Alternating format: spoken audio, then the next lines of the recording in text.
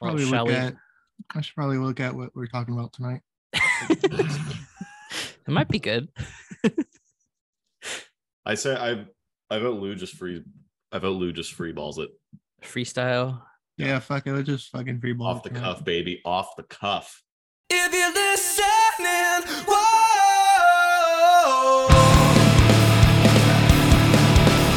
Sing it back and whoa.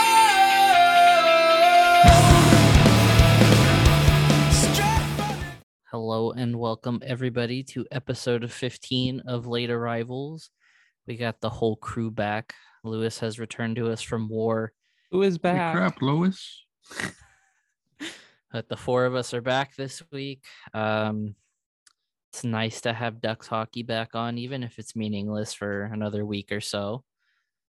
Last week was a little rough with both Zegras and Vakanainen getting hurt, but both are on the mend, which is what we look for and what we want, because not gonna lie, not having any updates about Zegras was a little sketch for a couple of days there.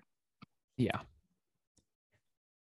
Man, I understand why they keep it very tight-lipped, especially being a guy like Zegras, but it would have been nice to not just randomly find out from Dallas Eakins in a video that he had been skating. But, you know, sometimes shit like that has to kind of be kept tight-lipped. Yeah. And we still don't really know what he's dealing with, huh? I just No, they stuck him in. haven't disclosed what it is. I mean, the only thing we really know is that it's not head related. So Yeah. rules out a concussion at least, thankfully. But I mean, who knows? Could be a shoulder thing, could be a collarbone thing. I mean, you just never really know. Could be the pectoral thing. I mean, you don't know. As long as there's no break, I think that's kind of been ruled out too. So it's probably just some bad bruising on like the clavicle or his sternum. Yeah. Hopefully. Hopefully he's they just probably stuck him in a freezer somewhere and like, hey, chill out for a couple weeks. And hopefully they didn't keep him at Great Park, because apparently they had a pneumonia leak this weekend. The whole thing with the fire trucks wasn't a fire; it was a leak somewhere, and That's different, man. Also a little sketch, but so is the life of working at an ice rink sometimes. But to get into week 2 of training camp, had some more cuts, some guys that we kind of knew were going to get sent down, sent back to junior. It's kind of looking like the last couple of roster spots are going to be up to Regenda and Rocco Grimaldi, which isn't a bad position to be in. No, they've both. It was played... Regenda, not Regenda. I think it's Regenda. Regenda is the proper Slovak pronunciation. Hey, Duck scored. Oh yeah. You guys are like ahead of me. Yeah, okay, yeah. We're also like live reacting to the third period of this game, by the way. Max why Jones? is my feed so fucking behind? Max Jones hat Is trick. that a Hattie? Max Jones hat trick? Hold Oh, on, wait. I'm about to see it. Max Jones, could you please unblock me on Twitter? I'm sorry. Yes, if you're Lou. listening, Max, please unblock Lou. That was a dark time in his life. He's changed for the better. yeah, he's learned so much. He's I found was God. working on myself. And back then. But I kind of feel like it's definitely a good problem to have when the two guys that are duking it out for the last spot on the team are also still having really great preseasons. Yeah, they both have been really like fun to watch. And oh yeah, sorry, Frank Petrano got it, I guess. Jones or Vetrano? Frankie B. But yeah, both I want Regenda and Grimaldi both in the lineup on opening night. So I do too. I'd love to see. I mean, kind of what puts the crux in it for Rocco Grimaldi, at least, is Jakob Silfverberg on that right side. I mean, yeah, hasn't looked great, hasn't really looked up to speed. Not really sure how much that hip is affecting him. It probably is affecting him a lot, but at least the left side for Regenda at least is a little bit open. So I feel like that would be the only thing that would maybe hinder Grimaldi getting a spot. But yeah, I'm in the same boat. I would love to see them both get a shot. I think I would think it is leaning towards Regenda right now, given the fact that he's the one that's actually signed. Yeah. But if they do give Grimaldi a chance, I would not be surprised either. And what a lot of people are forgetting when they're making their predictions is that Sam Carrick is on IR. So he's going to be out at least a month or two into the season. So there is technically, like, depending on how you look at it, one extra roster spot, right? Yeah, because we're sitting at to see 25 of 23 on the roster right now. So there's technically two guys over the limit, which could be a lot worse. Could have a bunch of guys that are all kind of toss-ups right now and up in the air with things. It is kind of that part of camp. I mean, we saw it last year with Milano being the guy that got sent down at the start.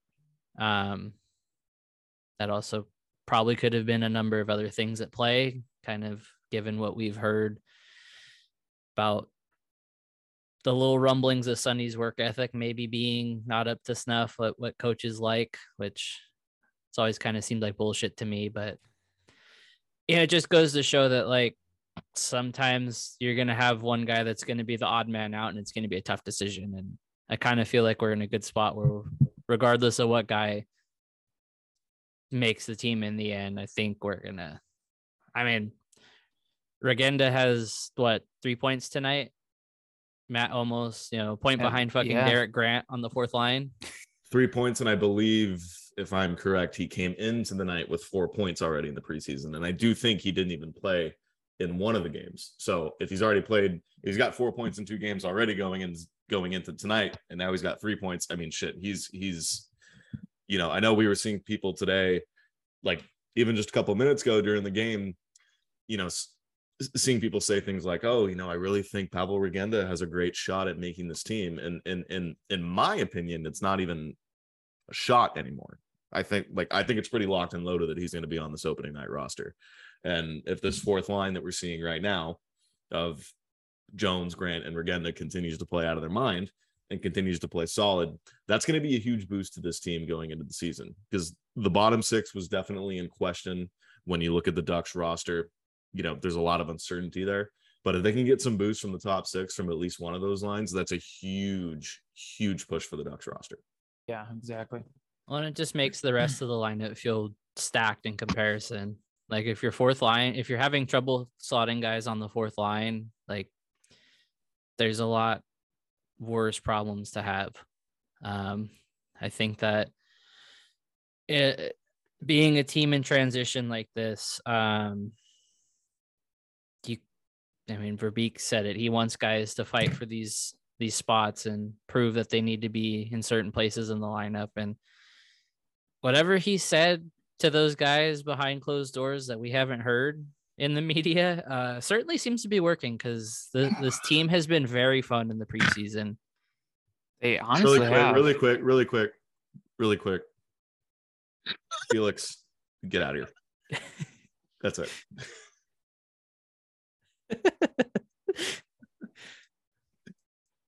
That's for the end of the episode, Felix. Come back in about an hour, and then you can shit talk Connor. Felix, go. Felix, go make a sandwich. Come back in 45. Are the 49ers a wagon? I mean, they seem to play the Rams like it's the Super Bowl every time they play. I will say, just to take a jab at Felix really quick. I was on the Pavel Regenda train before he was. Don't let him tell you otherwise. Me and Savannah, who's also in the chat, were real true members of the Pavel Regenda hive. Felix was a doubting Thomas not 2 weeks ago. Not 2 weeks ago. Thomas? He was not buying the stonks. Felix needs to change his name on Twitter to Doubting Thomas.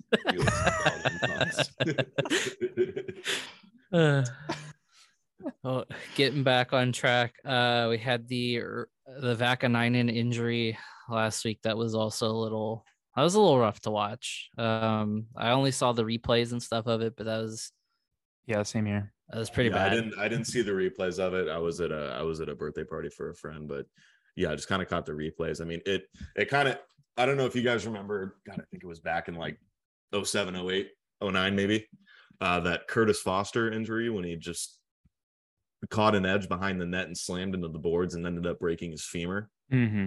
Now, given the fact that Vakanainen wasn't moving right away, I don't think it was a femur injury, just because, you know, I feel it, and I know in preseason you can't really get those angles to see exactly what he hit. You know, maybe it was a head thing and a concussion. Yeah, it's just something you hate to see. And, you know, thankfully they did say that he was released. I don't remember, was he released that night or was he released the next day? I think it was that night. It was that night, I believe. Mm-hmm. He was released that night. Yeah, and I think Lisa Dillman and others said, and you know, others reported that when he got to the hospital, he had full movement of his extremities and he was awake. So that's good to see. Yeah, you know, I'm sure we'll get a little bit more information on, you know, how long his recovery will be.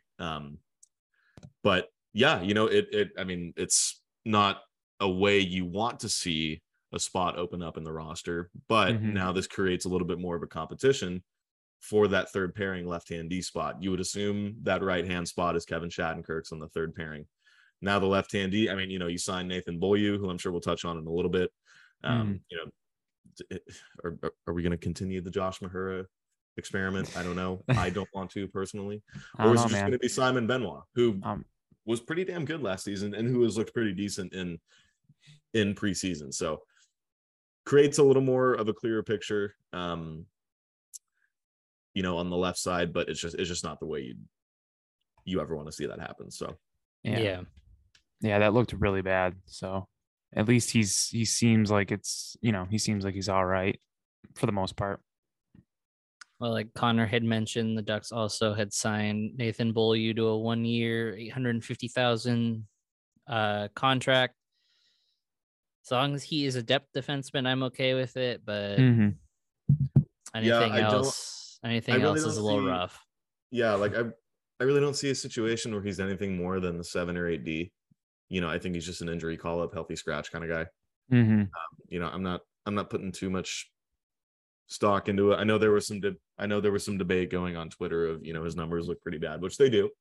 But a lot of red. Yeah. But I mean, you know, at that price point, I mean, you know, you're not gonna have one of the kids come up, you know, a Drew Hellison or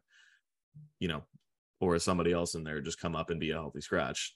So if he's just there to be the 7th or 8th D, the healthy scratch, I mean, it's whatever, to be honest.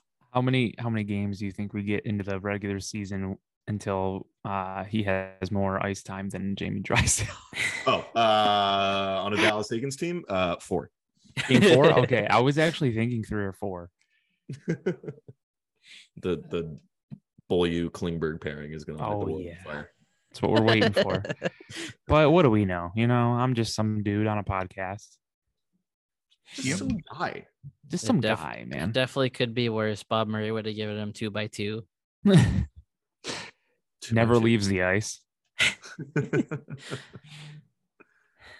mean, we are missing that big meaty man on defense now. Nick Ritchie?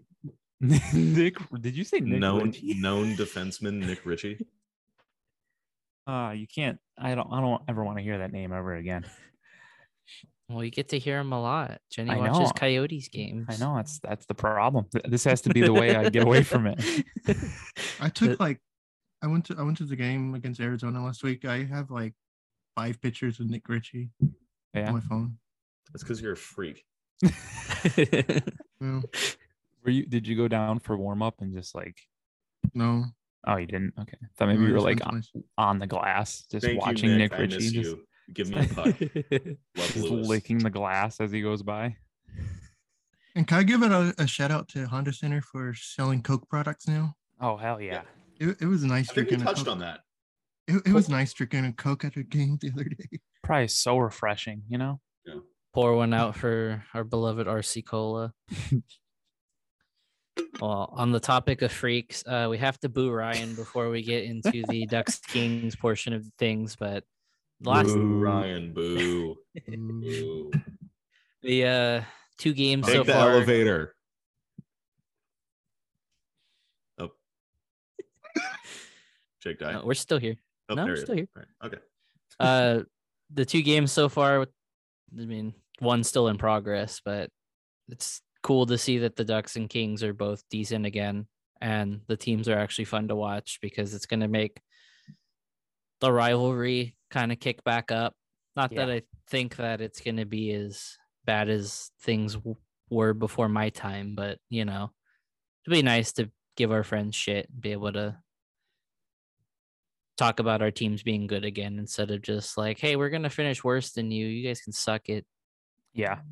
No matter how much I like dislike the Kings, it is nice when they're competitive, and the Ducks are as well, because we need another freeway face-off playoff series, even though the one that did happen in 2014 kind of killed me a little bit. We need another one. Maybe the Ducks can, get the better of it this time. But it was a lot of fun, man. Like when both teams are playing so well, I'm not even in California, and you can just like feel the vibe of that rivalry. You know what I mean? Just tuning into a game, like just feeling that hatred and just the power from the fan bases. It's a lot of fun to be part of. Even if you're not there in person, when the Ducks and Kings are good, I mean, this is probably a reach for most hockey fans, but I feel like when they're both competitive, the Ducks and Kings rivalry is probably one of the more entertaining rivalries in the league. And when they were both good years ago, I mean, I remember a lot of people tweeting about how great the Ducks Kings game was the night before. So yeah, it's better for the league and for Southern California when they're both clicking. Well, when our rivalry's fighting the Red Wings in the bottom of the standings rivalry, there's not really much to look forward to, but things need a shakeup. I'm just not excited for the stupid fucking AIDS arguments to return. you don't want Queens 2 cups. We want it for don't do that shit. That's so 2014. You heard the man. Just be toxic. Let's be creative. Yeah. Personal attacks. Let's go with that. Yeah, I'm not even gonna say anything about the Kings. If and when we beat them this season, I'm just going to send it into the group chat or even tag Ryan on Twitter and just say escalators. Why Ryan is canceled. A thread. So I feel like the no escalator thing will probably get him more upset than the Kings losing to the Ducks. I can just feel it. Oh, God. Not only are the Ducks going to win in Honda Center, Ryan's got to walk down the stairs after defeat. Damn. He's got to look at all those stairs in defeat. Damn, Ryan. Well, switching gears here, we kind of touched on it. I don't really feel like anything's going to change between now and opening night, minus a couple guys being sent down. We have any bold predictions on some opening night roster looks, just things in general? I know this is kind of another in-between season where things can go really good, really fast, or they can be just as shit as they've been. So I know we're all kind of tapering our expectations low and not trying to get too ahead of ourselves, but let's hear the spicy takes. Just vibes, baby. Just vibes. Yeah, I mean, I think the roster is pretty clear and set right now. Like you said, aside from a few, last second cuts or changes that we may see, but yeah, I mean, the top 6 is going to be some combination of Zegras, Terry, Vetrano, Strome, Henrique, Comtois, most likely. Defensive pairings are pretty set, kind of as we said. This Fowler Klingberg pairing looks really good and really fun already. Kulikov Drysdale has been equally solid when they've played together this preseason. And then, like I kind of touched on earlier, that bottom pairing is going to be some combination of Shattenkirk and then, Benoit Mahura or Beaulieu. I pronounce that dude's name differently every single time. Same dude. I'd imagine on opening night it'll be Simone Benoit.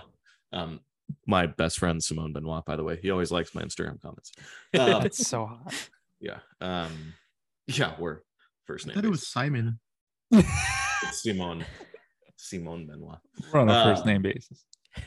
Okay. Yeah, and then Gibson, Stolars, and net. I mean, even though Stolars has looked pretty bad so far, it'll be curious to see what happens there. But yeah, what's going on? You can't really do much with him. I mean, because if you want to send him down to call up Lucas Dostal, Stolars has to clear waivers, and it would be Bob Murray type of asset management from Pat Verbeek if he just lost the Stolars for nothing. Because I'd bet the house on him getting claimed instantly if he goes on waivers. I mean, goalies and especially decent backup goalies, even though he's had a rough start to preseason, are an incredibly hot commodity, especially for a contender. He would be a Coyote like instantaneously. I was about to say we should just trade him to the Coyotes, like give him 10 games in the season. The Logan Cooley in a first. There you go. Perfect. See, we know what we're talking about here. Yep. Real reasonable hockey takes. But like what Connor was saying, for this season, just kind of go in with all the vibes like last year. The only difference I have this year from last year is that there's a little bit more hope this year. Maybe not to make the playoffs, but to have a little more excitement, because I thought they were a decent, like, I wouldn't say a decent team last year, but they were exciting. And that was mainly because of Zegras and Milano and rest in peace and all that stuff. But like, I feel like it could be the same. And as long as we're vibing, if we lose 6-5 and it was a fun game, that's all I care about. I don't expect them to make the playoffs. I do expect them to maybe be fighting for a wild card spot, at least at the beginning of like the new year. Mm-hmm. But like last season, how they kind of tailed off at the end, I wouldn't be surprised if that happens again. But lineup predictions. I wrote about that on the Hockey Focus. So go read that and yell at me because I totally forgot about Silverberg. Wow. Ridiculous. The funny thing is that when I was typing it out and I had like my lines set in my head, I put Silverberg down on the second line with Strome and Vetrano. And then I switched it up and I put McTavish there instead. And then I totally forgot to put Silverberg back in the lineup. And I was like, I had tunnel vision on Regenda.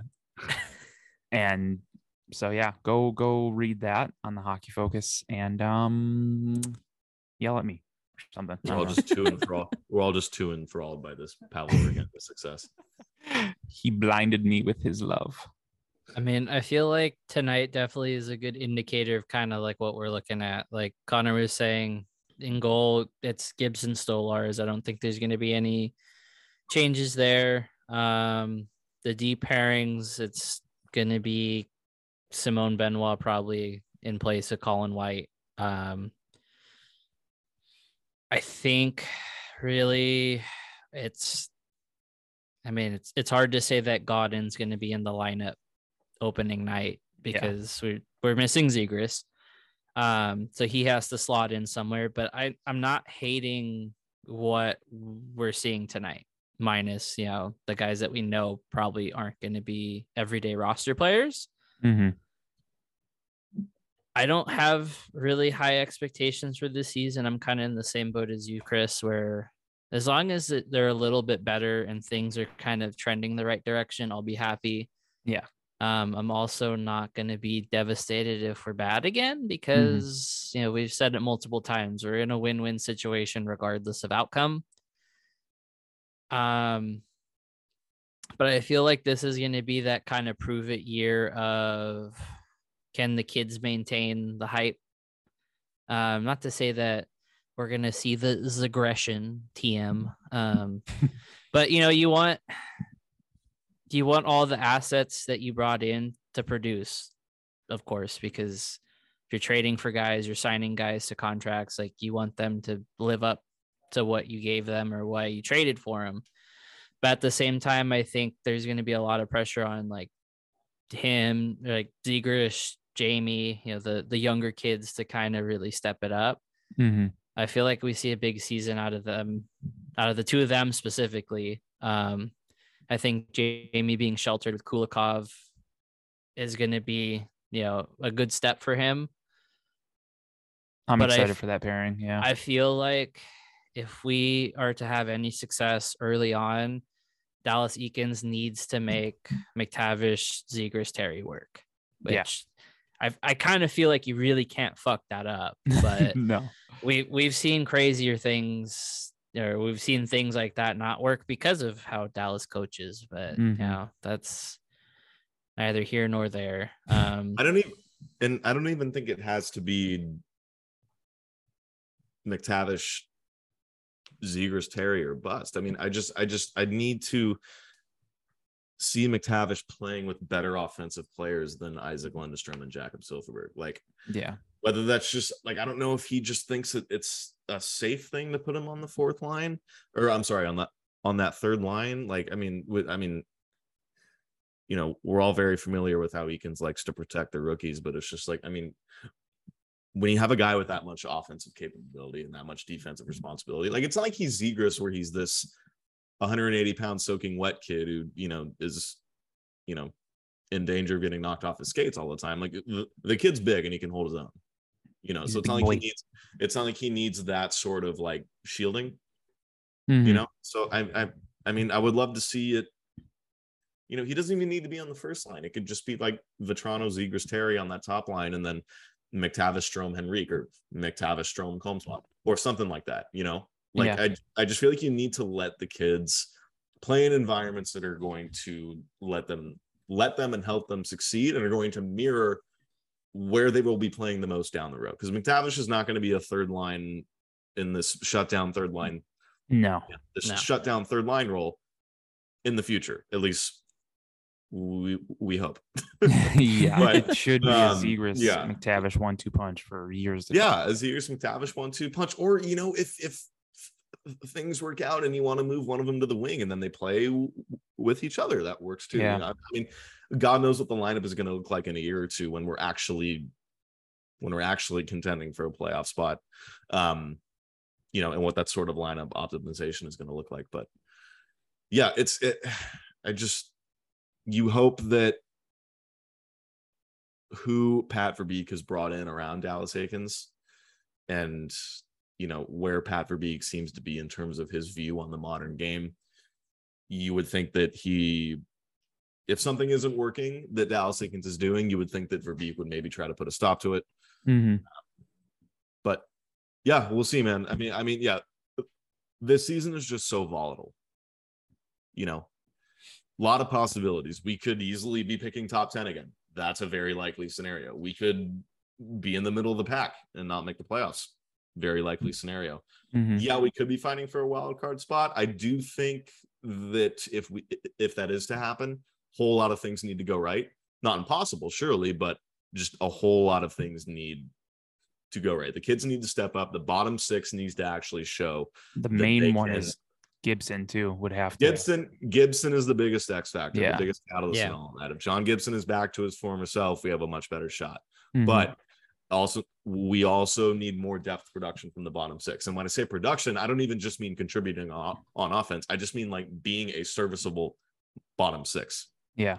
Being able to hold your own and not just have this completely top heavy lineup. But it's within reach, I would say, to fight for a wild card spot. But as I said, that doesn't mean that I am automatically penciling us in for a wild card spot. That's not where I'm at all. I think we can get there. But right now, I don't think we are. Yeah, it'll be a fun little surprise if we do. A lot has to go right. Yeah. Well, we have to have a lot go right, not only in our little bubble, but we have to have the teams around us also be really shitty. And I think being in a division like the Pacific, that's always kind of a toss-up. But also having teams that have gotten better in the off season kind of makes that a little harder to attain. Yeah. I feel like realistically, like we kind of tread back on the things that we say a lot. I feel like we're going to be a step behind LA for a while. I feel realistically they're probably a lock for 3 in the division, wild card at very worst. Seattle's looking okay. I mean, it helps that Beniers is looking great in the preseason. Like they're going to be a little suspect in goal, but they could very well be a wild card team. I feel it's Calgary's division to lose. I feel your top 3 in the division are going to be Calgary, probably Vegas, and Edmonton in some way, shape, or form. Mm-hmm. Are we sure about Vegas? Because I'm not. The goaltending is I just think bad. Vegas in general is just. I feel like I don't know. I don't know. like, I feel like if there's going to be a team that just completely just like shits the bed compared to their expectations, I think it's going to be Vegas. Okay, in this division. Mm-hmm. You know, I really do think that 3-4 spot. I think LA is really going to contend a lot more than I think people are giving them credit for that 3-4 spot. Yeah, totally agree. The top 2 are Edmonton and Calgary. I don't really see that changing. You know, I don't think Vancouver is better than LA. But yeah, I really think battling for that 3rd spot in the division, I think LA is going to give Vegas a lot bigger run for their money. Mm-hmm. Vegas, I think, won't have any problem scoring. It's going to be stopping the puck. Yep. Yeah. Because I think with Kessel and Eichel, if they play together long term this season, I feel like they could put up a decent amount of points every night. But yeah, like you guys are saying, I still have the Oilers winning the division. Calgary won it last year, right? Yes. Yeah, I want to say Calgary won it last year. I'll say the Oilers win it, but Calgary's right behind them at 2. It's not going to be like, you know, Edmonton's not going to run. I think that's going to be a dogfight. Yeah, it'll come down to like the final. It's going to be the season. Nasty. I think. Yeah, 3. I'm going to give it to LA.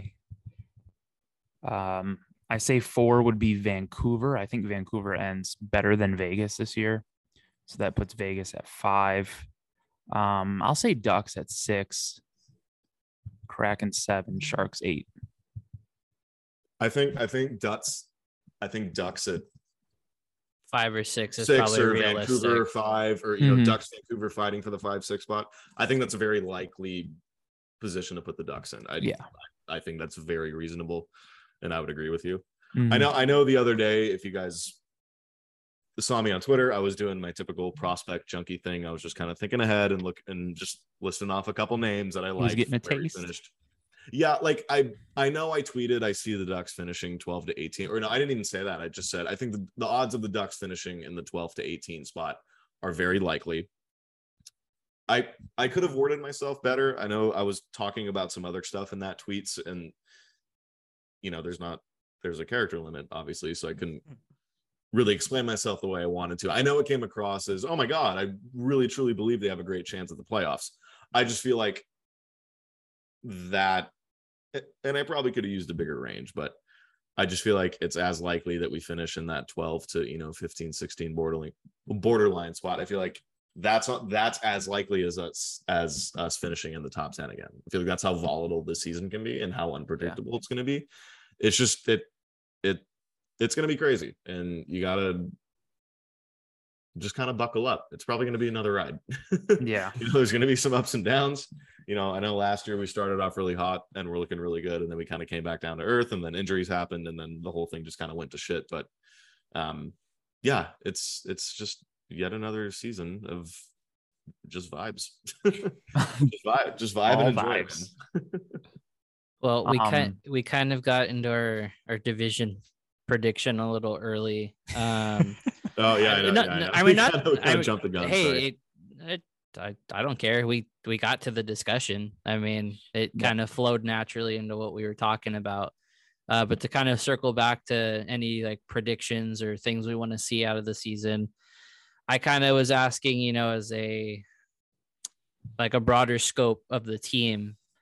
Individually, do you guys feel anything out of like specific players? Personally, I feel like Troy Terry hits 40 goals this year. 40? Do you think he hits it?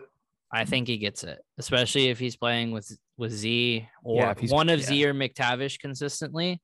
Mm-hmm. Hell, even next to Henrique, they looked pretty good together last year. I mean, the big question is going to be, can he replicate that without Getzlaf, which is going to be a little bit harder. Yeah. But I think you're taking you're taking the hard-nosed style of Ryan Getzlaf and replacing that with faster creativity in Zegras or McTavish. Mm-hmm.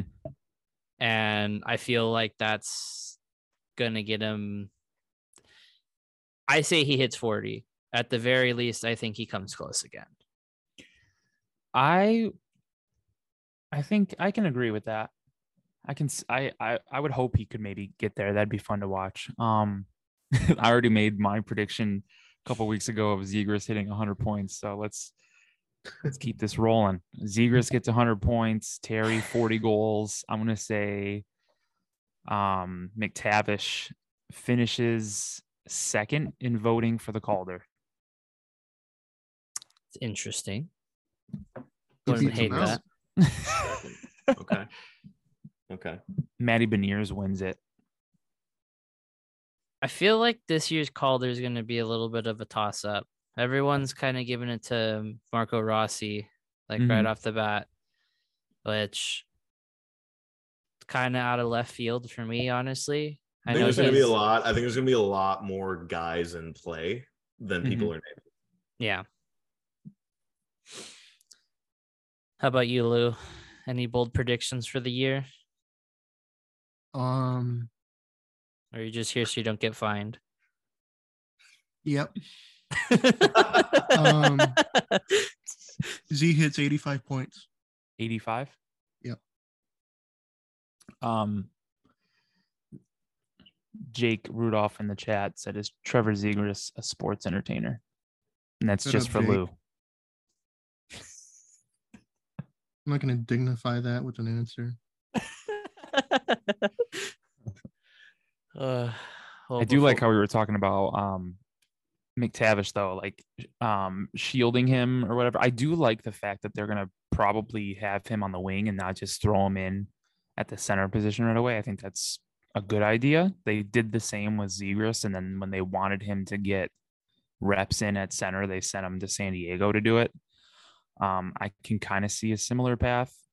I don't think it's going to happen with McTavish, though. I don't think. No, I think it was a little bit different with Zegras because he got called up in the middle of the season. Yeah. I don't think that they'd send McTavish back just to start at center when he's eligible next year. Yeah. I think it's just going to be a situation of, some injuries happen. He may have to slot in or something like that. Or the plan is just, hey, we're going to play you predominantly on the wing this year and then work you in at center next year. I mean, who knows? I like how you were. Who knows what this team's going to look like? I mean, it's hard to make predictions a year out. Yeah. So we're just going to roll what we have right now. And it looks like we can start at the wing. So. And I like how you said, don't shield the man. You can't. He had like hair on his chest when he was 3. Like, I know. Like, he's a grown ass man. He's grown. He's been grown. I can't picture him as a little kid. Like or as Savannah said a little bit ago, Mason McTavish is 43 years old. 43 years old. Hey, the Ducks won. They won. Nice. Yep. 5-4. My feed is 30 seconds behind. What the? I'm just watching Valley Sports. Why? Yeah. Why do I need to be 30 seconds behind? Stop being spoiled. I can't even watch. My bad. Big TV has come for Connor. It's on NHL Network, so I'm blacked out because I'm literally connected to my Cox account. Why can I not? Like, why is it not in time? No shout out to NHL Network. I don't know. They're doing the shootout now. I'm watching the Coyotes. Yay. Coyotes and Knights. R.I.P. Buzz. Savannah, you know what? I've had enough of the girls bullying me. Bozo. Sarah's telling me she's going to get the whole team to block me. I've been bullied tonight. It's a witch hunt. It's disgusting. Jeez, they're just coming. Just disgusting out here. And so you can't say the JD word again. You might kill Chris like last week. Strategically avoiding it. There you go. Well, the last thing I wanted to focus on with the Ducks here before we get into the tail end of things, it's looking like the reverse retro is kind of what we've been told. Dostal has it on his mask. Stolarz apparently has it on his mask too. I haven't seen it on Stolarz' mask. Wait, what? Though. I haven't checked the validity of that just yet, but someone said Stolarz also had one on his mask. I don't hate it if that's what it is. I like that kind of the white with the Mighty Duck. It's just It looks nice, man. It's a missed opportunity because it's black and orange, and that's about it. I don't even know it's a missed opportunity. I think it's just a great opportunity that what I would assume what we're doing is grandfathering that logo in, kind of what, kind of like what the Coyotes did with the Kachina. But yeah, I'll need a white version. If it's the white version of like our orange thirds, I'm gonna need that fast. I'm gonna need that fast. I'm gonna need that yesterday.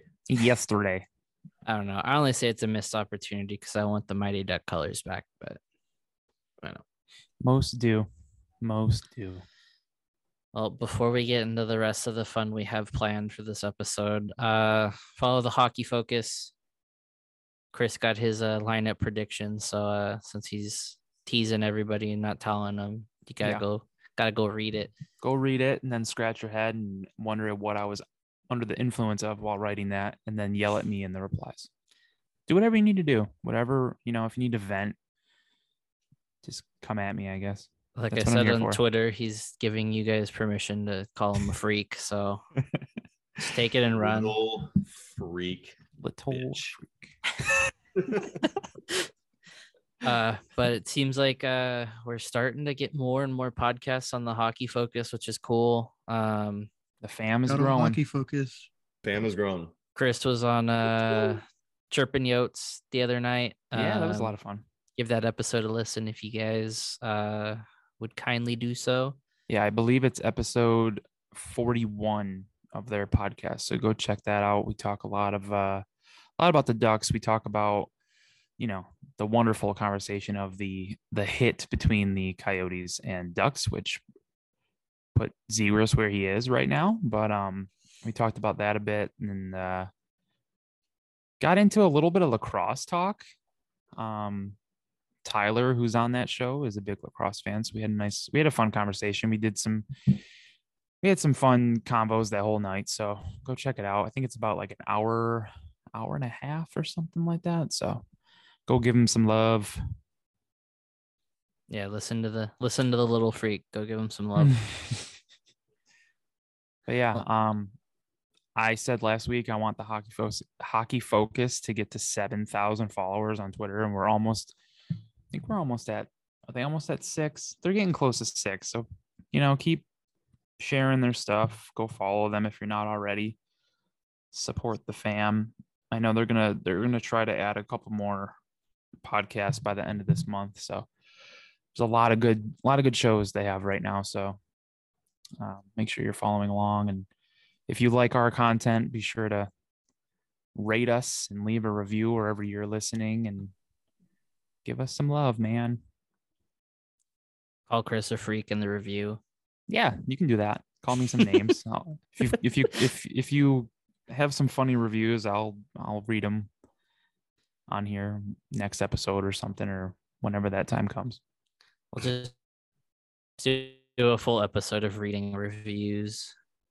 It'll just be us dissecting Dave's Apple Podcast review. Rest in peace, President Dave, for a second time in this month. Did he lose the game again? He's always losing the game. He lost the game and he got clapped from Twitter a second time. Dave got banned. R.I.P. Well, transitioning into some news that happened this morning. I was filling up my car on the way to work, but Matt Barzal signs an 8-year contract extension with the Islanders for a fucking truckload of money. 9.15 mil AAV for a total of 73.2 mil total. It's only a matter of time. Shame on GMs that don't like chaos and trying to offer sheet guys like Barzal, but you know, I think it's kind of what the Islanders need to stay relevant in their division, because they're kind of looking like the odd man out at all the teams in their division. I can't really speak for the reception on it because I literally saw Elliot Friedman's tweet and just completely forgot about it for the day. So Can't really say if people are happy or mad, but I can only assume Islanders fans are excited because you would think.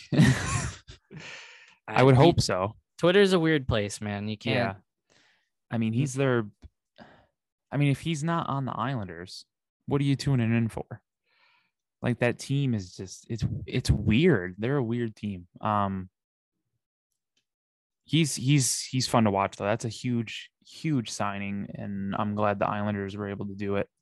Get it done with before the season starts, and the fans can at least have this done and over with, and they can focus on the Islanders getting back to the playoffs. At least they have a very nice arena, even if they miss the playoffs again. It looks like a very nice arena. I want to go. So they have given a lot of money to a lot of forwards, and those are some big numbers. They have $3 million cap space left. Can they like get rid of their uniforms? Their uniforms aren't good anymore. The Islanders? Yeah. Don't tell Connor that. I don't hate the current ones, but if I wouldn't hate them bringing back. They're not bad, but Lou just wants the fisherman full time. That's what I was gonna say. Do. They brought back the fisherman. I don't think anybody. Yeah, but this could fisherman's complain. with the reverse retro. It doesn't have any till in it. Yeah, it's just orange and white. It's freaking stupid. It's like getting a low-fat Twinkie. Like, what the fuck are you doing there, bro? Their average player age from Cat Friendly is 29 years old. That's it's kind of up there in age.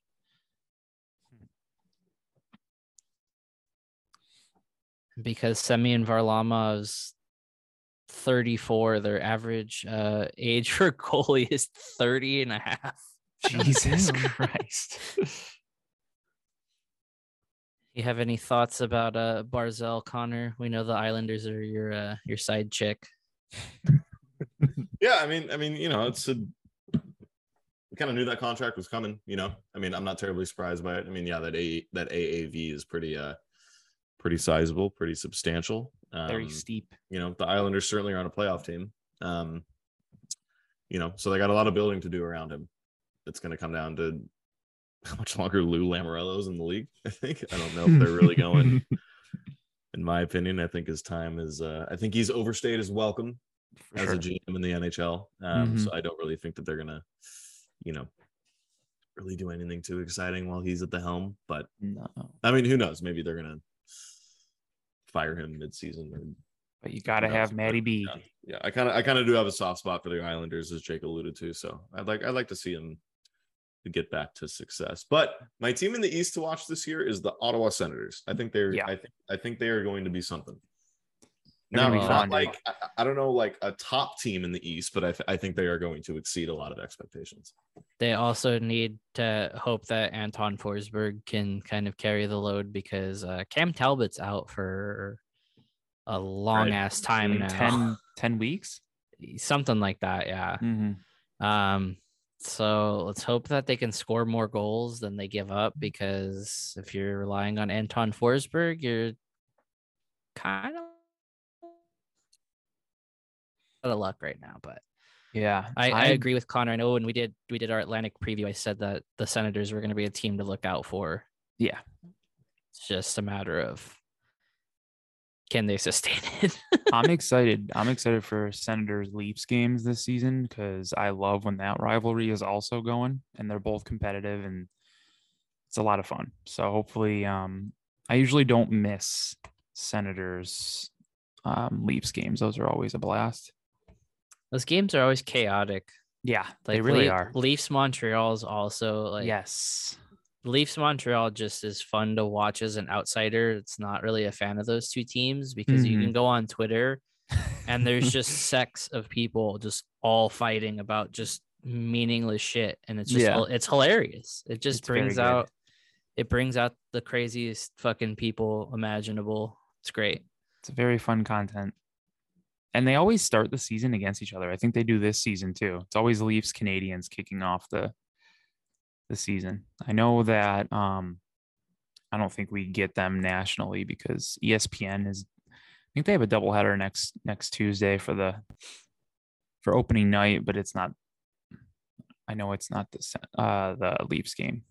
I think they have the Knights and Kings.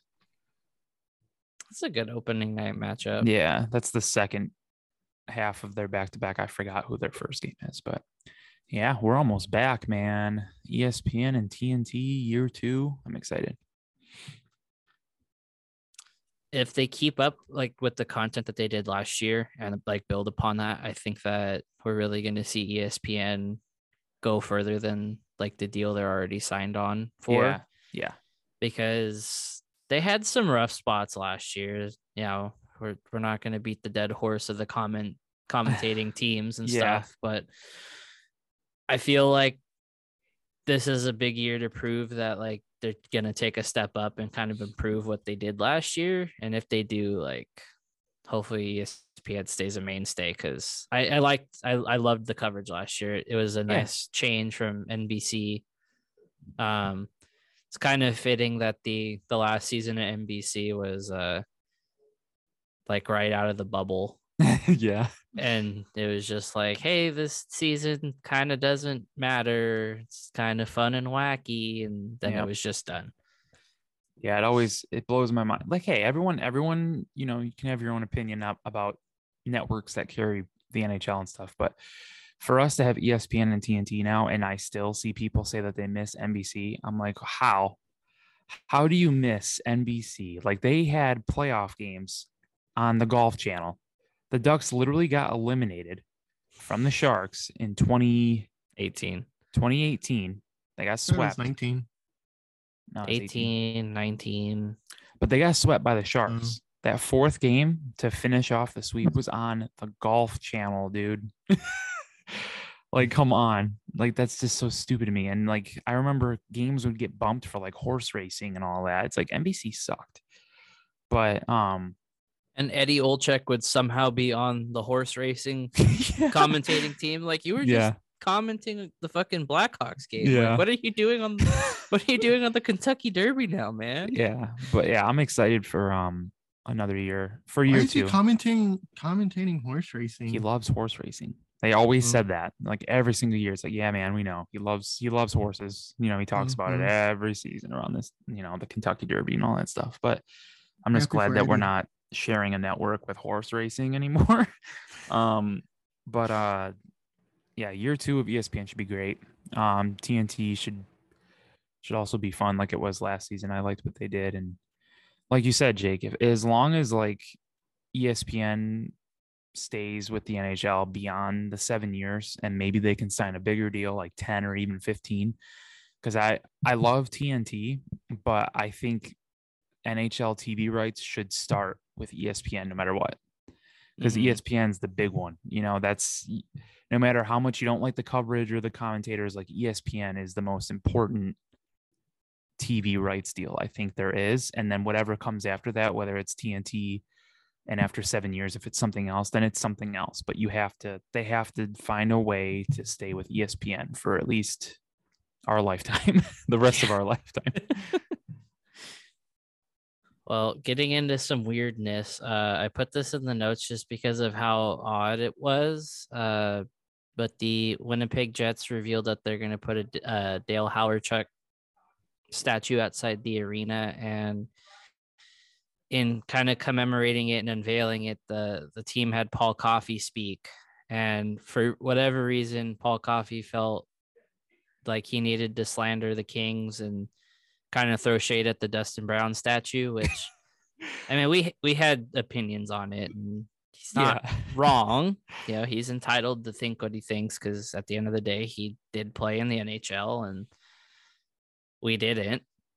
So he's going to feel a certain way about things like that. But it just felt very weird, because it's not like it was a statue of someone that was still alive. Yeah. It was kind of an unveiling of like, hey, this is memorializing Dale Hawerchuk, you know, who passed away. And like taking that opportunity to just be like, yeah, and fuck those guys over there for giving that guy a statue. Like, such a weird time to choose to do that. Like, kind of awkward, honestly, when I watched it back. I'm like, all right, what was were the Kings brought up before? I mean, I know like the whole statue thing has been going on with the Kings, the whole Dustin Brown thing has been in the news that, the Kings have, they give a statue to anybody or whatever, but it's just weird, weird timing. He could have done that any other time. Well, it's like if it was in an interview in like something completely unrelated, I feel like it still would have been a little weird, but at the same time, it wouldn't have been like while he's at the podium trying to talk about, a statue for a guy who passed away. Yeah, exactly. It is kind of funny. I didn't know what was going on, so I just was looking at Twitter and it said Dustin Brown was trending, so I had to click it because I was very confused. And it started like a flame war between the Jets and the Kings fans. And there's like one post that, like, if you still look at it, it's like, some Jets fan that was like, you know what, he's just speaking nothing but truth. And when I tell you the fucking ratio on that tweet was just like through the roof, I was like, I sat there and I was like, I gotta click on this. Like, yeah, I gotta see it. And it's just people like, you're a fucking idiot. What he said was just dumb. And the guy's like, well, I didn't say I agreed with it. I just said he was right. And they're like, that means you're agreeing with it, idiot. Yeah. It was very funny to read as an outsider because it is just such a bizarre thing to happen. But it is also Twitter, and all it takes is a little spark to just fucking throw things off the rails there. We need a follow up with Paul Coffey and ask him how he feels about the Ducks having a Wild Wing statue outside. Well, to round out kind of this Pacific Division themed episode, I had two things about the Kraken. Figure let's get the fun part out of the way and talk about the new mascot that has been revealed. And I don't even know where to start because I wasn't expecting it, to be honest. Lou says he loves Bowie. Yeah. Oh, he's a fucking cool mascot, dude. Louie and Bowie. I'm all for teams just making like the weirdest fucking abomination that they can come up with. I think it's hilarious. Yeah, Gritty is amazing. So if you want to feed off whatever of that Flames one was that came out today, like Scorchy, yeah, what the hell's that? Whatever the fuck it was. Like something you buy at the fucking Halloween store. Yeah, it's like a weird. Its head is a puck. I don't know, man. Like I looked at it a couple times. I'm like, whoa. And everyone's like, "Oh, he's back." I'm like, I never even knew this thing existed. Like, when did he leave? My favorite part about Bowie being announced was the plushies that the Kraken are selling at the team stores and stuff. He has a little anchor on like his ass, tattooed. And so everyone's like, "Hell yeah, Bowie's got an ass tat." Love it. It's on his left cheek. We love it. I think it's cool looking. Like I like the reasoning for it. How it's for the Fremont Troll, in Seattle under that bridge or whatever. Yeah. It's pretty cool. I wasn't expecting them to go that way though. I don't really know what I was anticipating. But I like him. I don't know. Jenny thinks he's adorable. He definitely looks like one of those like random mascots you make for like ESHL. Yeah. Like you only have that unlocked in the customization pack for your arena, and that's just what you have to be stuck with. Yeah. It's got a little anchor. Has a little anchor earring as well. Oh shit! I didn't notice that. So yeah. I guess I gotta read up on Bowie a little bit better. Study your mascots, man. Yeah, what the fuck, Jake? I don't even know what we're talking about. Sorry. We're still on Bowie, man. Oh, okay. You're just saying how much you liked him. Oh yeah. Well, okay. Sticking with Seattle, this one was really cool. I know you guys probably aren't gonna have thoughts on this, but I wanted to include it just because I've worked around similar programs, being around the rink for the last couple of years, where I'm at now being a place that does like the Ducks fittings for the Learn to Play and stuff. But Chris Drieger of the Seattle Kraken has started a goalie gear kind of like loaner program for kids that are learning to play. And if you guys know anything about goalie equipment, that shit is so fucking expensive. So to see that there's a program like this that he's gonna, maintain and do for the kids of Seattle, like it's gonna do nothing but grow the game of hockey. And it's kind of weird that like a lot of other teams aren't doing things like this. I mean, every team has a learn to play program. That's not kind of where I'm going with it, but like just to see that like a player's kind of stepping in, he's drawing from personal experience. Like he said in like the interview that they did talking about it. He just kind of got thrown in net one day as a kid, and that's how he started playing as a goalie. Yeah. And so he's just kind of using it as a way to give back. But I personally love when guys do stuff like this because hockey's a very niche hobby and sport to pick up as a kid. The means to play hockey are just through the roof cost wise. I mean, like I outfitted myself at 19. I had to go into a store with no knowledge, no idea like what I was trying to get to buy goalie equipment, and I had to spend like $2,400 on equipment. And like doing that as an adult's rough. And to think that like parents are doing this every season with their kid that's still growing, is just like mind blowing.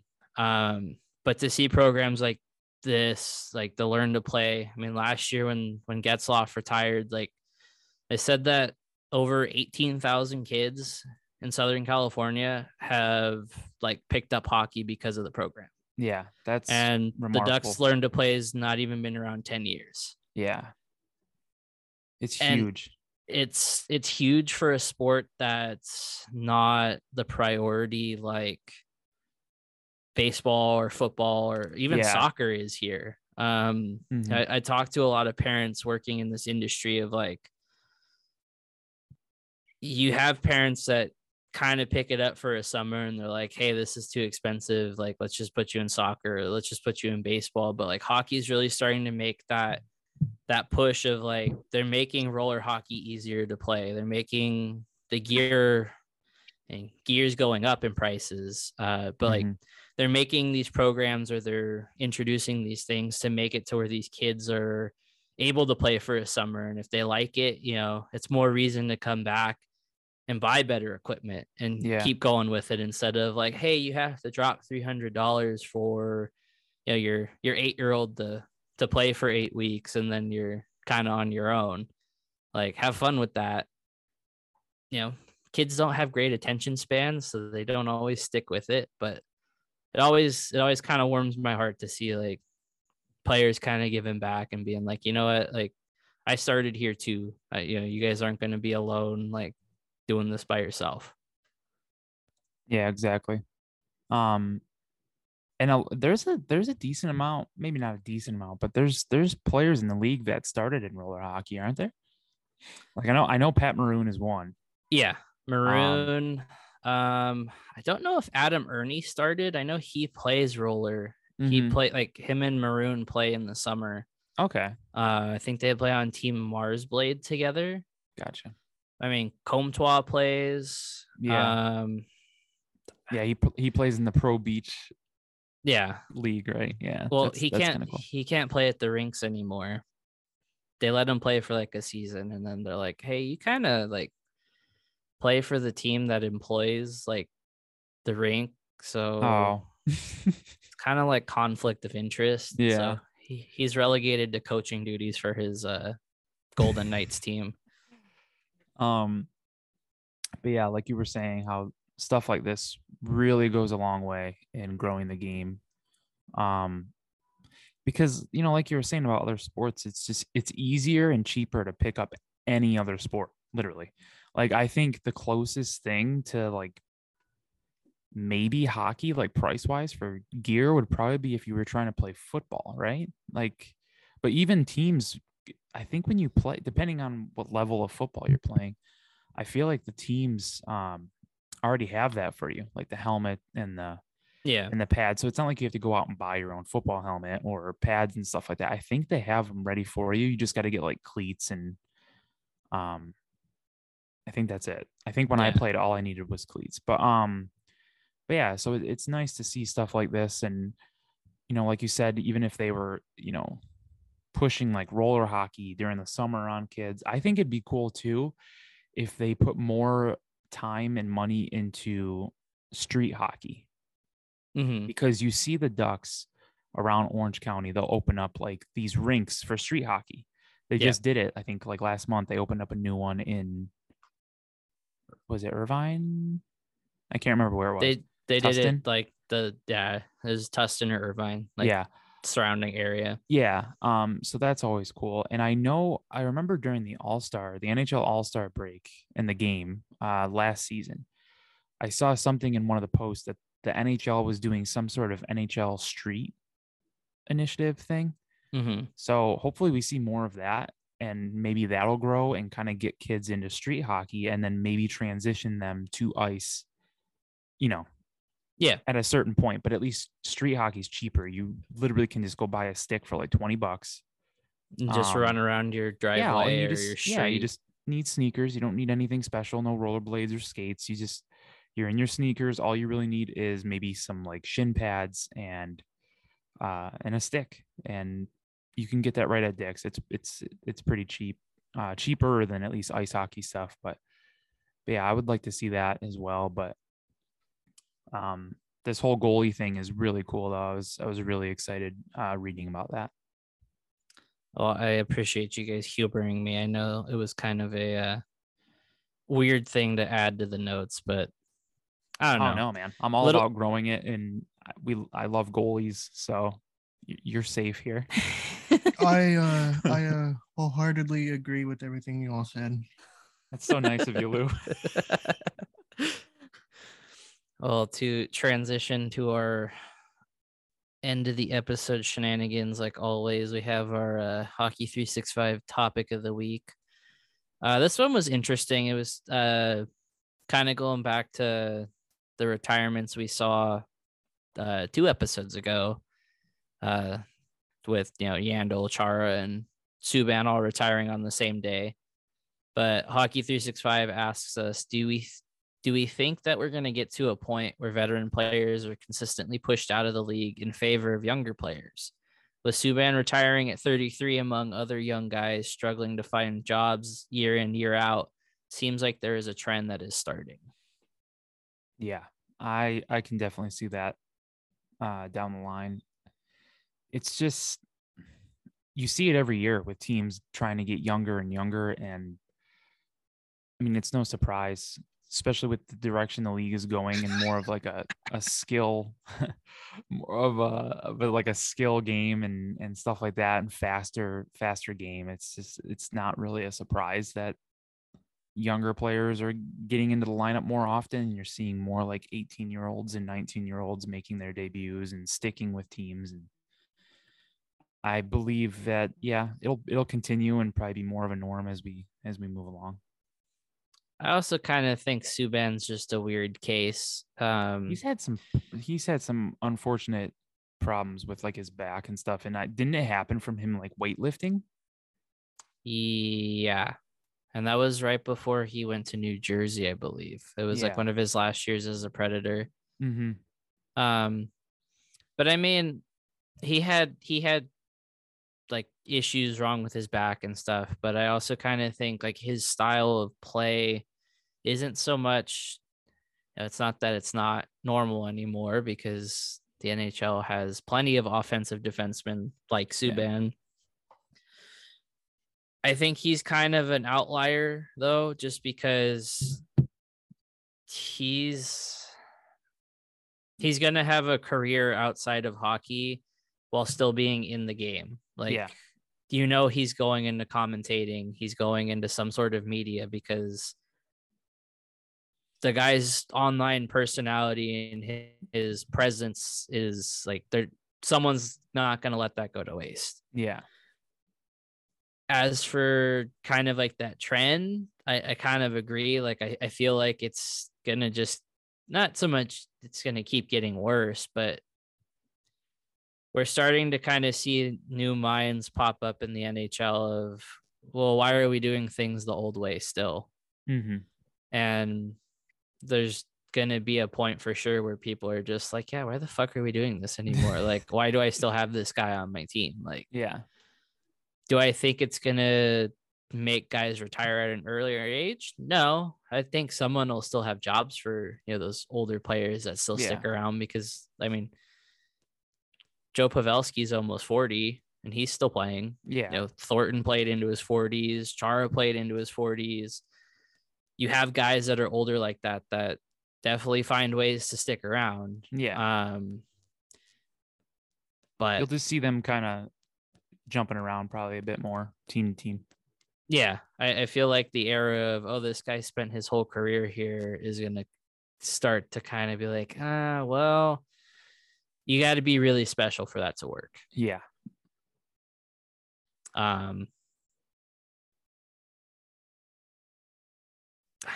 Fuck, I'm drawing a blank. Like I had something I wanted to say, but like, I don't think it's going to promote teams like, we have to go young because a lot of it's kind of the parody of the NHL where there's a lot of guys or a lot of teams that are kind of in those spots of like, well, we don't know if this guy's fully developed yet, or this guy has, this guy is ready to make the jump. So I don't feel like it's going to be a broad, like every team does it. But the teams that want to get better quicker are going to be like, okay, yeah, we have to shed the dead weight and let those young guys play. Yeah, and you're going to see a lot of these older players getting shoved off to like teams that are tanking. Yeah. Kind of like the Coyotes have been, they just got Zach Kassian, for Christ's sake. So, or if they're a guy that's still kicking and still playing really well, they're going to get shipped off to a contender. Yeah. And then at that point, it's whether or not the contender wants to keep him or not. Yeah. We're the John Moores of the world. I think those kind of guys that get buried for cap hits and stuff, you're always going to have guys like that because unfortunate injuries happen. I mean, hell, we had Kessler's contract on the book for how long, and we had the whole Dadonov situation over the summer. Yeah. Like, stuff like that's always going to be relevant and present. I just feel like we're definitely going to see those guys.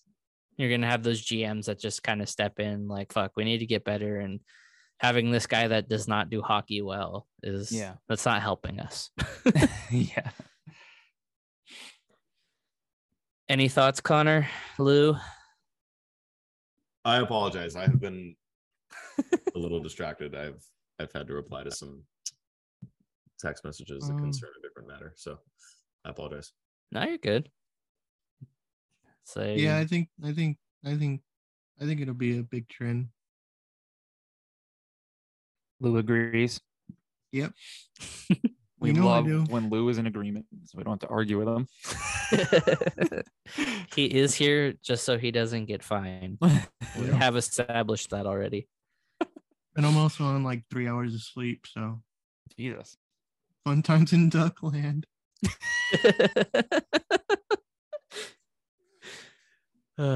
Well, to get into our questions this week, he said it.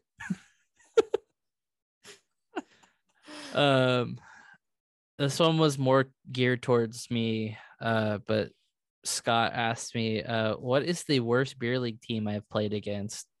Can be skill, so he put skill level and attitude. I told you guys ahead of time, I'm not gonna name any teams by name because I would rather not start anything with anybody because I like being safe and not getting hit in the head with pucks. definitely don't want to be the goalie that talks shit about people because people fire pucks at you, and Yep. those hurt. But if I had to say in broader terms, I hate those teams that feel like they have contracts waiting for them in the locker room, because at the end of the day, we all paid the $500 to play adult league. Yeah. No one's getting fucking scouted. There are no scouts ever at your games. I mean, I've never seen one personally. That's crazy. I'd like to believe they are, but I hate those teams that it's kind of a mixture of things. That team that tries super, super hard, like I don't mind being competitive and playing against teams like that because I feel it makes me better as a goalie. Mm-hmm. But it really fucking irritates me when like we're losing already or it's a tight game and these guys are acting like it's game 7. Like, I got to go to work tomorrow. I would really appreciate not getting slashed in the hands or hitting the mask or, bowled over. Like, clearly we're all not in peak NHL condition here. So we don't need to be trying to run an official 5-on-4 power play with, the one guy who can't hit the net, wiring a slap shot at my head. Yeah. I also can't stand those guys that feel the need to be like one trick ponies.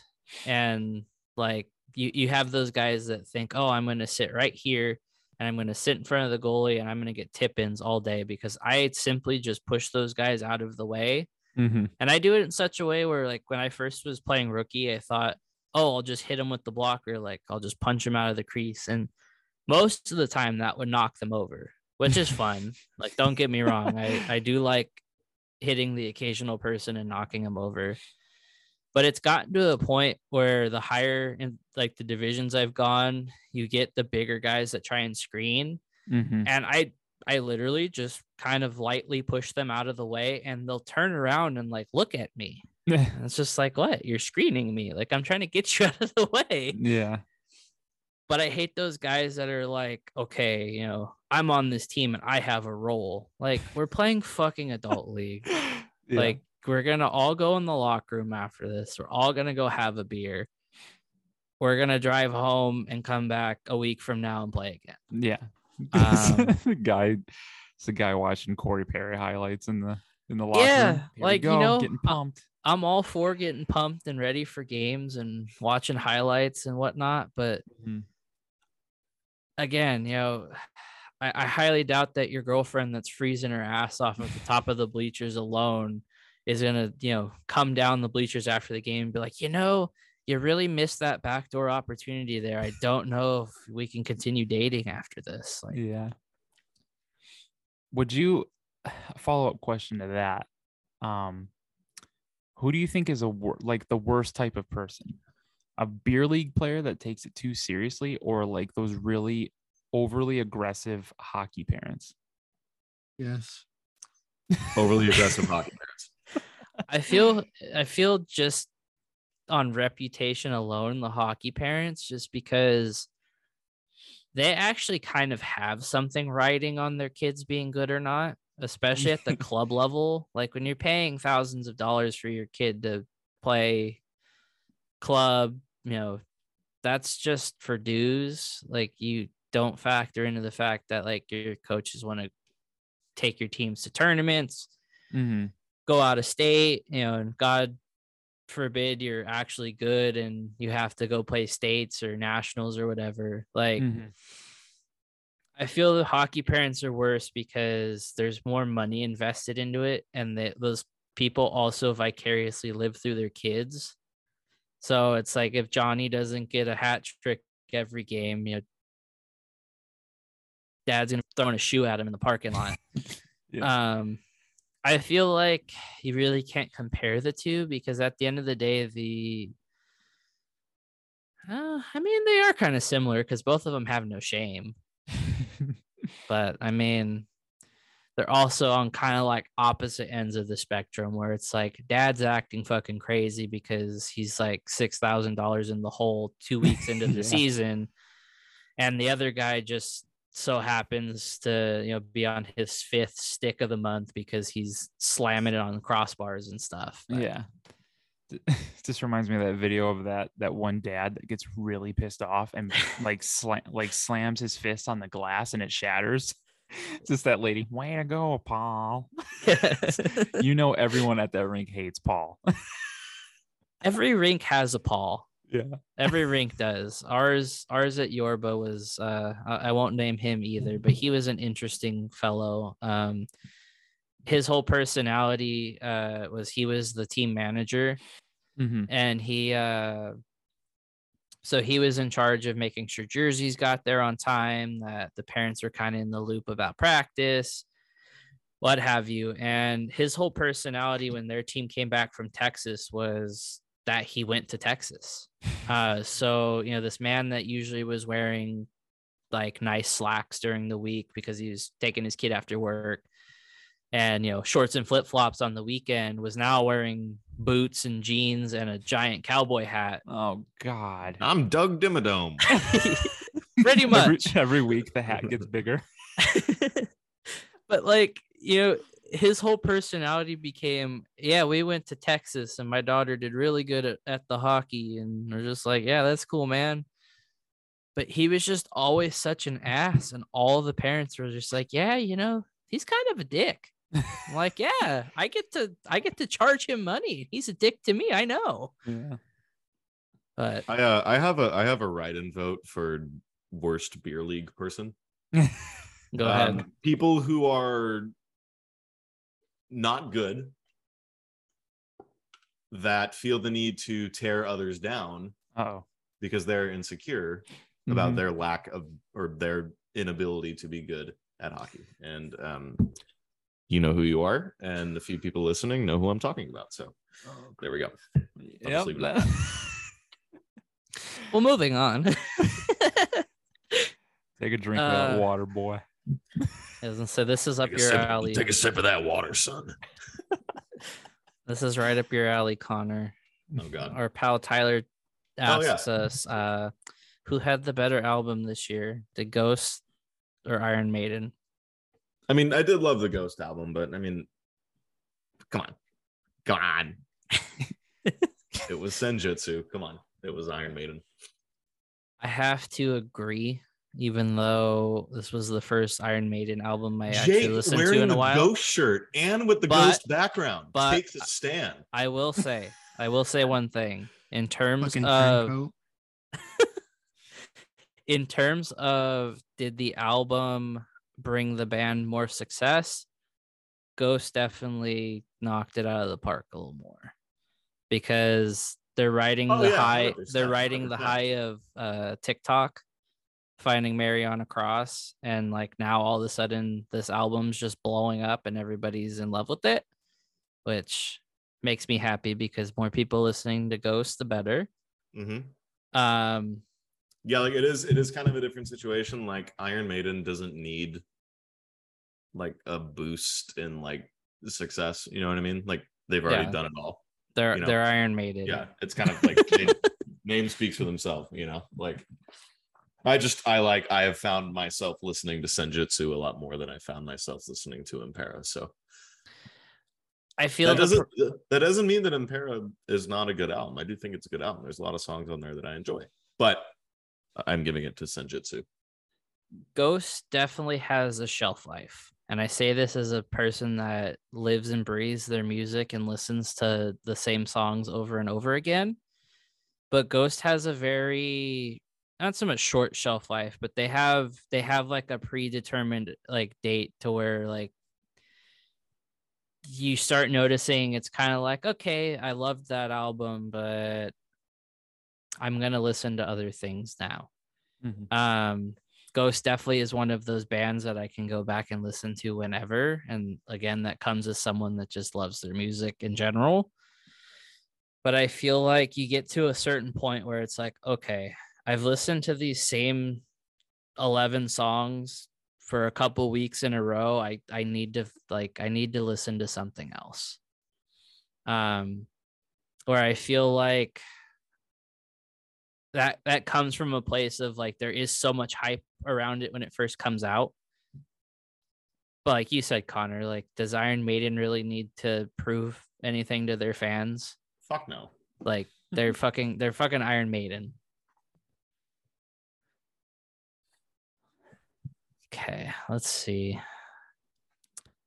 We'll do Jenny's next. Just Okay. because we haven't made Lou think yet. We do have one in the get those gears turning, Twitch Lou. chat as well. Okay. But Gentifer asks us what our least favorite hockey sweater is. And it can be any league, any level. And she mentions the San Jose Barracudas, which I agree with because their jerseys were terrible. Yes. If we're going current, I'm going to say probably...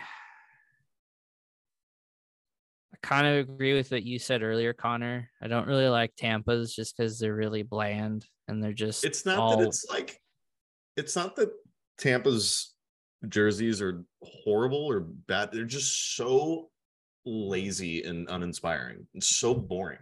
They're the Maple Leafs. They're the South Leafs. Like it's just boring. Like it's not ugly, but I knock it down a bunch of points just because it's so lazy and it's so not creative.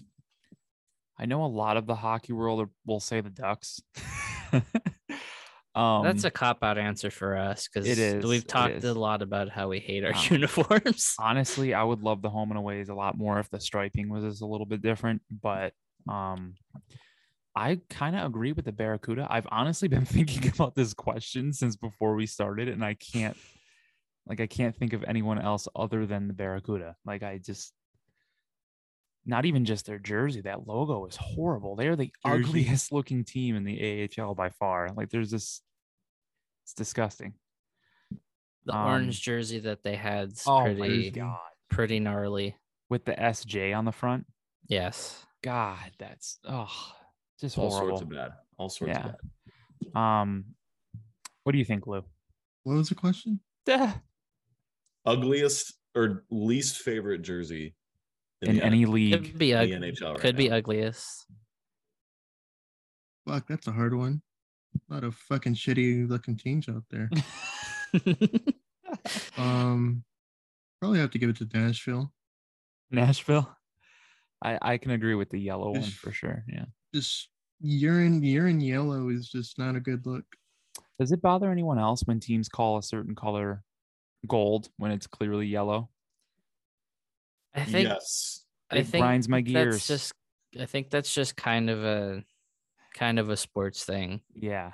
I point to USC as an example. That is not gold. That is that's yellow. Yeah, that is dude. Like the Preds, they call those jerseys the gold jerseys. And it's like, gold. No, the Knights gold, that's gold. You guys are yellow. Both are equally bad, but yours is a different color. That's like the Sabres too. They call themselves, the blue and gold, or like football teams like the Steelers, black and gold. Well, no, Steelers say black and yellow. Wiz Khalifa erasure. Yeah, I always SMH. I always hate when teams refer to their yellow that's clearly yellow gold. Just anyway. Speaking of jerseys or sweaters, you said it right. My ECHL bays, they're usually in my mentions throughout the season. The Savannah Ghost Pirates are revealing their jerseys on Friday, so I'm excited for that. Hopefully it's very Ghost Pirate like. Hope so. Have you seen their mascot? I have not. Does he have an ass tattoo? Not sure. Well, he is a cool looking mascot though. Might knock him down the ranking. Yeah. He needs something. Some kind of tramp stamp. Give more mascots tramp stamps. That's all we ask. Looking at you, Wild Wing. Just get like a beak. Just get his initials. Yeah.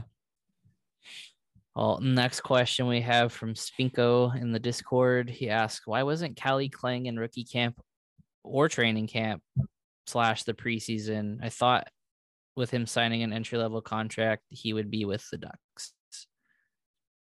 Well, entry-level contracts don't just because you sign an entry-level contract doesn't mean that you're automatically going to be with the Ducks. I mean, we see it all the time with guys signing entry-level contracts and going right back to juniors. We just saw that with Tyson Hines. I think that's exactly what just happened. He signed his entry-level deal and then he was sent down literally the next day. For Klang to not even be at camp, he's a 19-year-old goalie, playing over in Europe. It was, not really shocking at all to me, in my personal opinion. Goaltenders just take a little bit longer to marinate, a little bit longer to develop. There was really no need to have him over here, I don't think. With Gibson and Dostal and Stolars and Gage Alexander already here, who were all already older. Alexander is still in junior. It's not like Dostal's, going to start the year with the Ducks at all. So, yeah. There's just, it's just down to, there was just no need to have him here. He's still really young, and again, goalies take time. There's plenty of time. Yeah. Oh yeah. We're still a ways out from seeing Callie Klang in North America. So don't, it just means him signing that entry-level deal just means we can bring him over whenever we want. And once we do, his contract kicks in. Yep. So that's really all that means. He's not, it's not like him being in it's not like he signed his entry-level contract. He goes over to Europe and then he burns a year this year because he signed it. No, that's not how it works. He still needs to play in North America for it to activate. So it's just, hey, we are locking this guy down. He's going to be a part of this team here in a couple of years, and we just want to make sure that he stays. So the Klang gang train will be on its tracks soon enough. Don't you worry. I also kind of feel like his commitment to his team out there, like the contract he has with them, also probably has something to do with it. Yeah. Because Galimov's a different case because he hasn't signed an entry level yet. But like, I kind of feel like those guys that are committed to teams long term have other commitments, and it's just a matter of when we feel it's right to bring them over, on top of making sure that like they're not in breach of contract or anything. Yeah. Yep. It's standard. No, go ahead. Standard procedure. I forgot where Klang played, but I just looked him up. I forgot he was in the Swedish league. He plays for the team you like, Connor. Is that why you're following them? Or no? What? Your Swedish league team. How do you say it? Like Rogla. Yes, Callie Klang is playing for Rogla, who are my adopted Swedish team. Didn't Dostal have the same issue too, where he technically was on an entry level and he still was playing Swedish in the Swedish leagues? Yes, but Dostal was playing in Finland actually. Was it Finland? Yeah. Okay. Yeah, I mean, it's standard to see with goalies, especially with European goalies.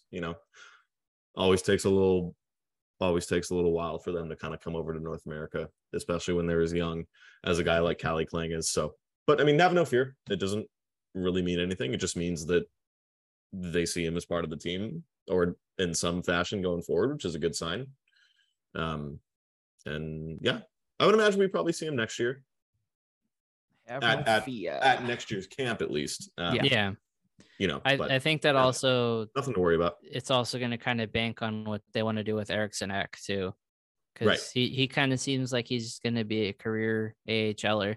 Yeah. I don't see him. And Gage Alexander too. Just he big.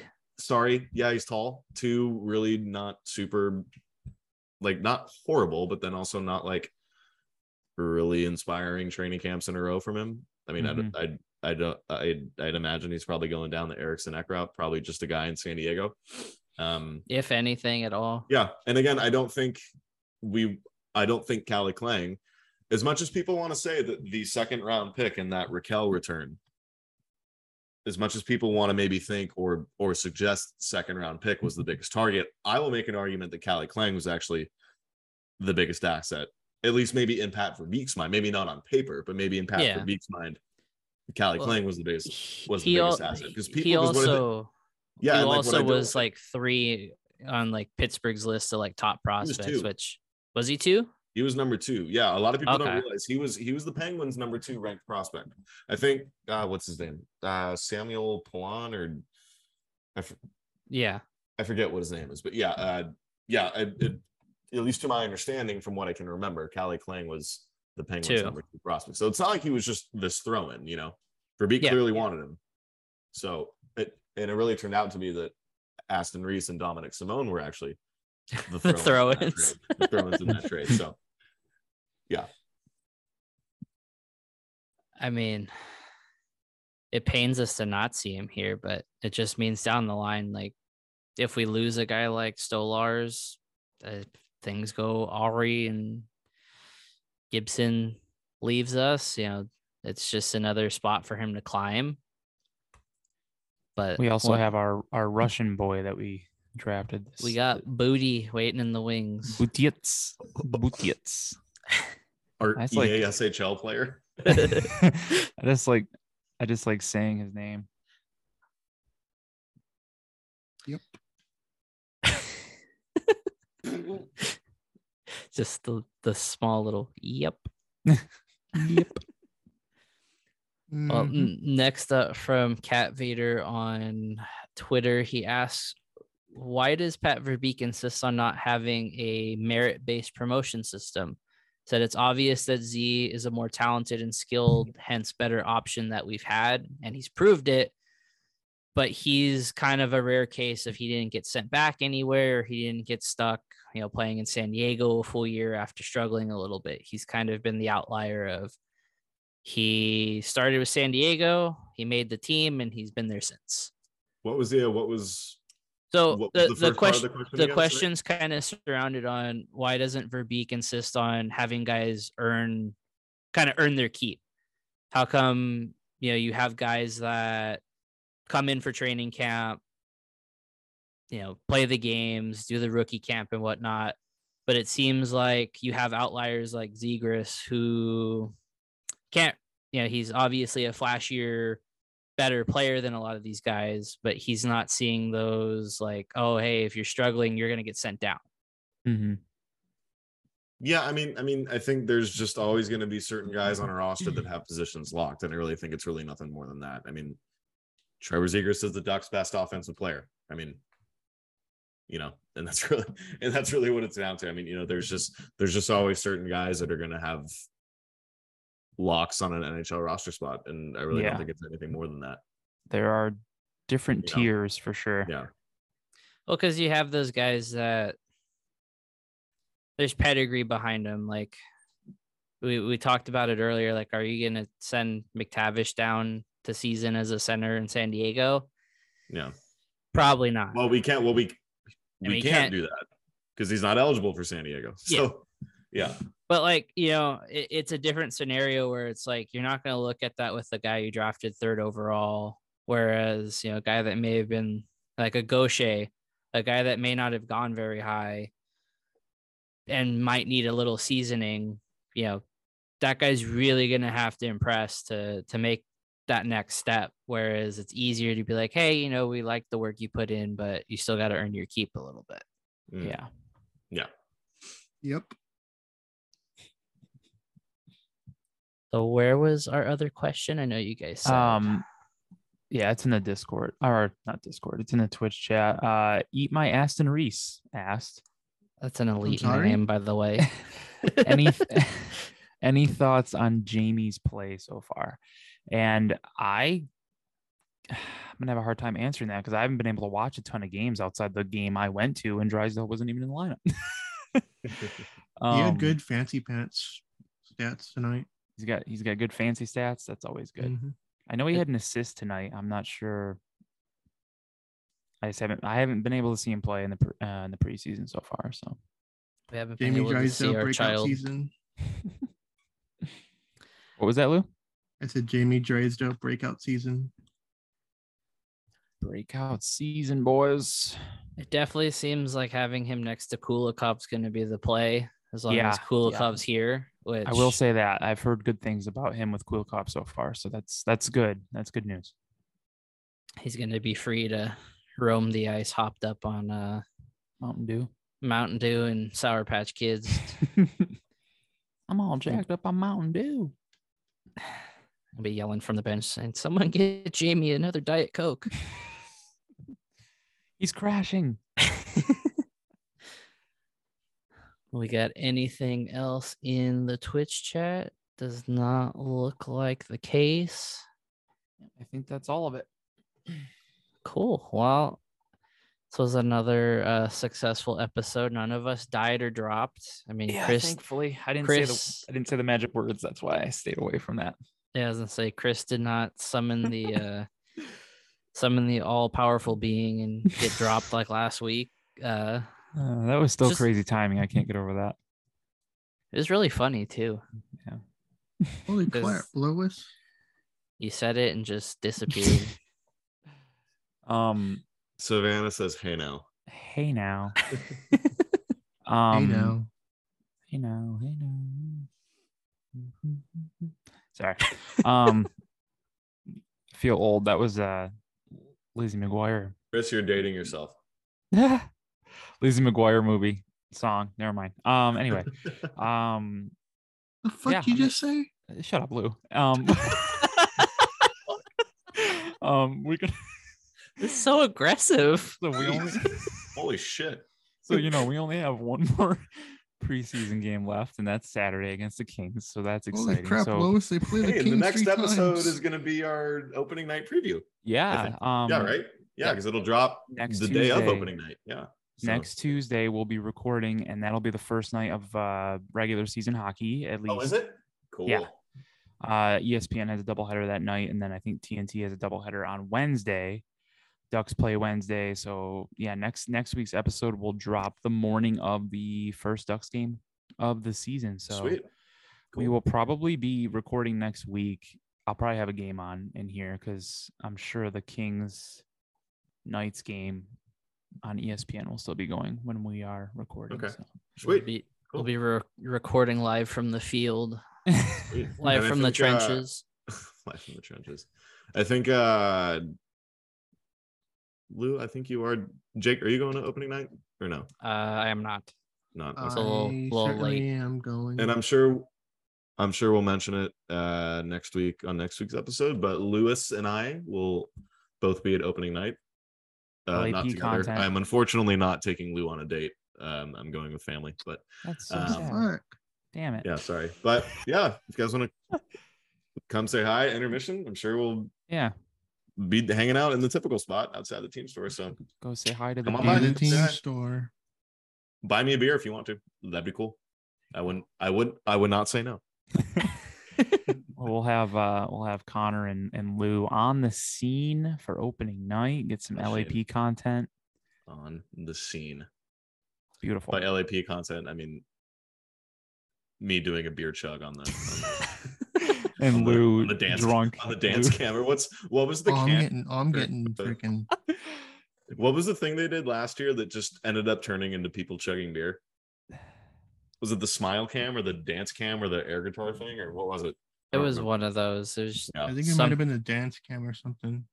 That was great. And the fucking boomers that were complaining about that, shut the fuck up. Like you're fucking lame. That was awesome. Lap says no to all boomers that are trying to No destroy the fun. all boomers. No boomer zone. Why'd you say it like Squidward?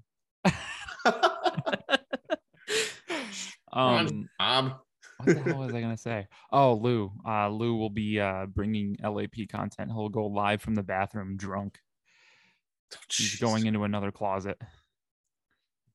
They don't Post game. they don't have closets in the bathrooms. I've checked. We have to go back to Lazy Dog one of these times just to reminisce about the closet. I can't even go in there now without thinking about that scene. So Scene Lou of has crime. changed that restaurant for me forever. God. That was fucking chomping on a toothpick thinking it was a French fry. Yeah, that was a night, man. Ducks lost. I was tipsy. Lou was gone. So, Well, we'll let you guys go. We'll get out of here for this week. I'm pretty sure we covered more than enough. very much so. We'll see you next week. All Hockey's right, y'all. back. Be See fun. ya. We'll have hockey that actually matters next week. Yes, I'm so excited. Exciting times in Duckland. You heard it here. For Calder. I just want to say that. I agree, Savannah. Pavel Regenda for Calder. Good night. Nice.